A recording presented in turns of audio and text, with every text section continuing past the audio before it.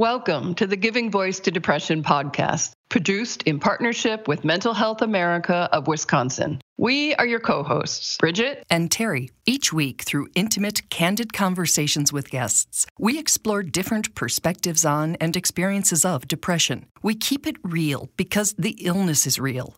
We keep it hopeful because there truly is hope in spite of what depression tells you. We are not experts or therapists. We're sisters and best friends who live with depression and have interviewed hundreds of others who do as well. By sharing stories of lived experiences, we expose depression for the lying bully it is.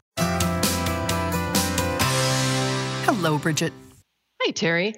Today's guest is a perfect example of why sharing the stories of our mental health challenges can be a life raft for others.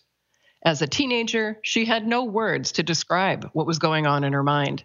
As a high achiever, adults and professionals in her life dismissed her struggles as side effects of high stress, or worse, teen drama, angst, or an overly active imagination. As a result, for more than 20 years, Michelle Yang kept her depression and bipolar disorder secret, while wondering if a normal, balanced life was even an option with those conditions. Recently, recognizing those questions and fears were not hers alone, Michelle decided to be the life raft and to share her own story. And she did it in a big way, writing an article in the Huffington Post titled, "My mental illness did not prevent me from succeeding, but the stigma nearly did." Here now is Michelle Yang giving her voice to depression. So let's start at the beginning and tell me, how old were you when you started having what you now know were symptoms? You know, that's hard to say, I think, because I remember having trouble sleeping really young. And I now, as an adult, knowing what I know, wonder if that's like signs that I was neuroatypical, right? But really, it was my teenage years, like most people, when I had prolonged depression and severe anxiety, and I didn't really have the word for things, right? Yeah. And what was it like? How did it manifest? So I immigrated when I was 9 from Korea, and my family, none of us had ever been to the West. We'd never left, our region, Korea and Taiwan, beforehand. And so it was a huge leap of faith. My parents didn't speak English. None of us spoke English. And so, we don't often talk about the trauma of immigration, even in the best of circumstances. But yeah, that was a really traumatic move for us.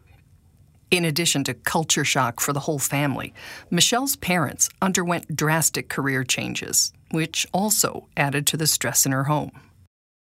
My parents are both college educated. My father was a really well-respected, higher-ranking school official in our close-knit community.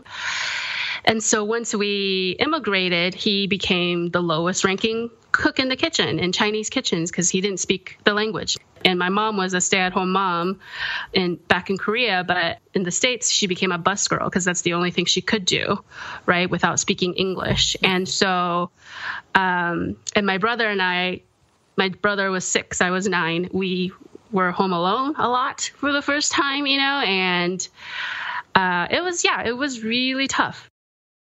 Michelle's parents, with family help, were eventually able to buy what she calls a small takeout joint, where she started working at age 12. By then, just 3 years after moving to the United States, she was the best English speaker in the family, which brought lots of responsibilities not typically placed on preteens' shoulders, handling landlord and billing disputes, translating at doctor's appointments, and the like. My parents put on a lot of pressure, intentional or not, and they also didn't trust the system. And so that was not a healthy combination. So under all the pressure, I became depressed. Depression was just one of the disorders that challenged Michelle, and their symptoms were most pronounced in relation to her schooling. I was an A student. I was the best student. Yet I was so nervous about every test and project. And So I would go like weeks without sleep. And so in high school, I started having, once it would go for a period of being really bad, having some like manic episode with psychotic tendencies where I would think that the radio was talking to me, that the DJ was actually talking to me. It was about me, that movies were about me, and I would just, be in this place. It sounds so scary. Yeah, it was terrifying. Terrifying during the episodes when she had little ability to differentiate between reality and symptoms, but also after they passed. But there was always inevitably a realization of, oh my God, what did I do? And the shame that washed over, that crushing shame, and you're a high schooler where image is everything, where how you see yourself, you think you care so much about what other people think. And I felt like I couldn't get up. Right. So, it was just, this just cycled,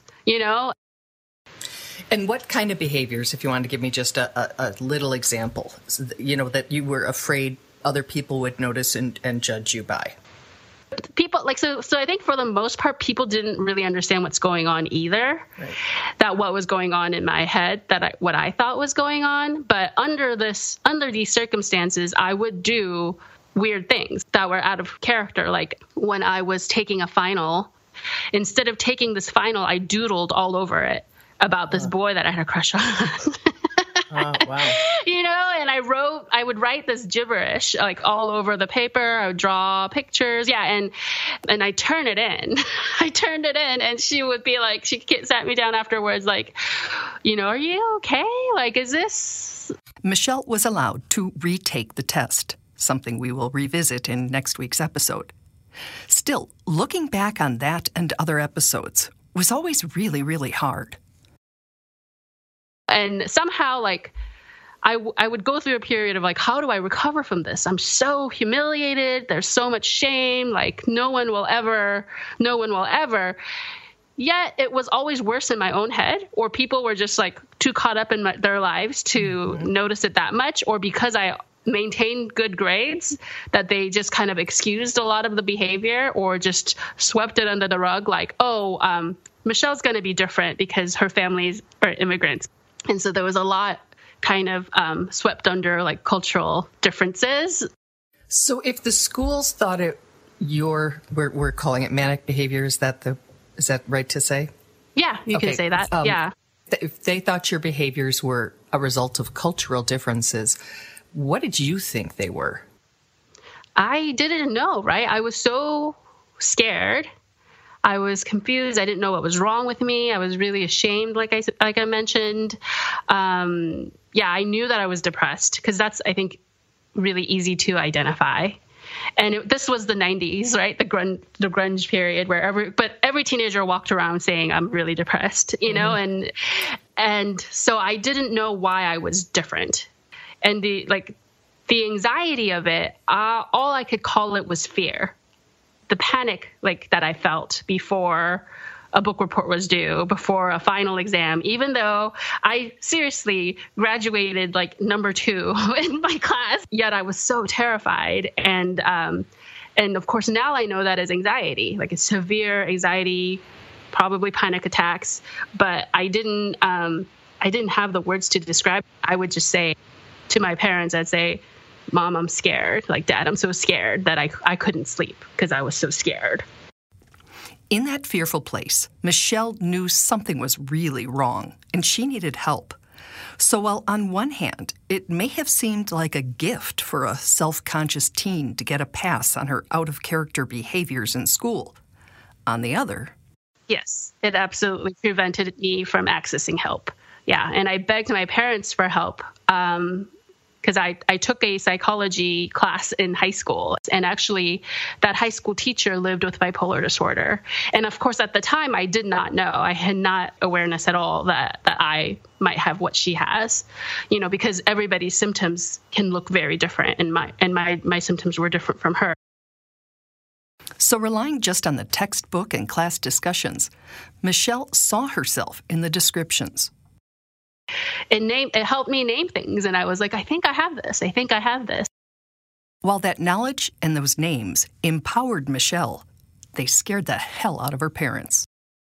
But I did. I asked my parents to take me to see someone for help, and they were terrified of it because they thought it would end up on my permanent record, quote unquote. They just believed in it. There was a permanent record tracking everybody, and that would mean I would not get into college if there was any record of me anywhere having seen a therapist of any kind, which is kind of a really silly idea now. But it was a really dire situation for them. Like, they knew I needed help, but they were afraid.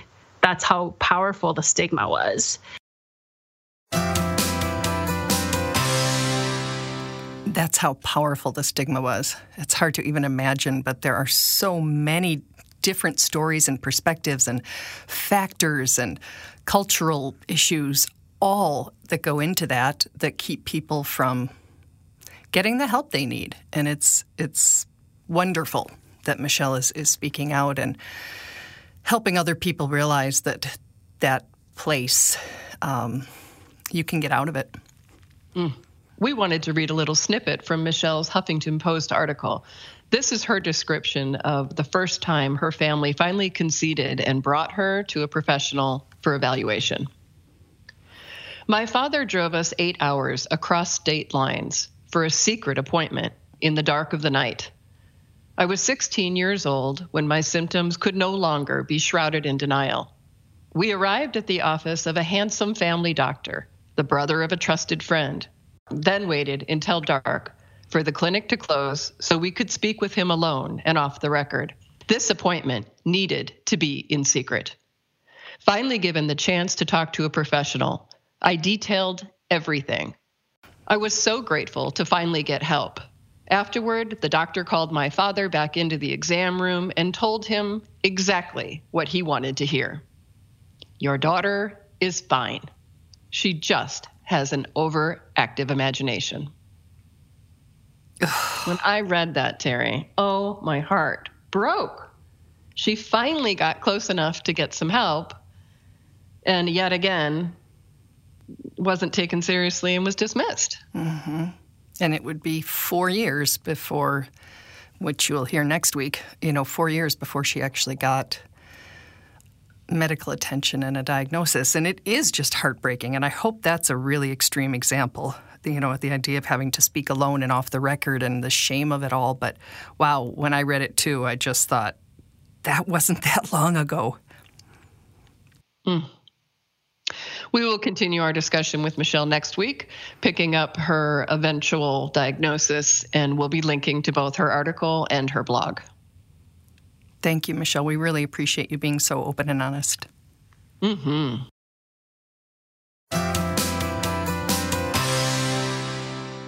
We truly hope that our podcast brings a little more understanding, helps you better articulate your experience of depression, or better understand how to support someone else's. We invite you to join us for daily posts on the Giving Voice to Depression Facebook page and on Twitter and Instagram at Voice Depression. It is a comfort to be among fellow travelers on depression's dark road. And remember, if you're struggling, speak up. If someone else is, listen up.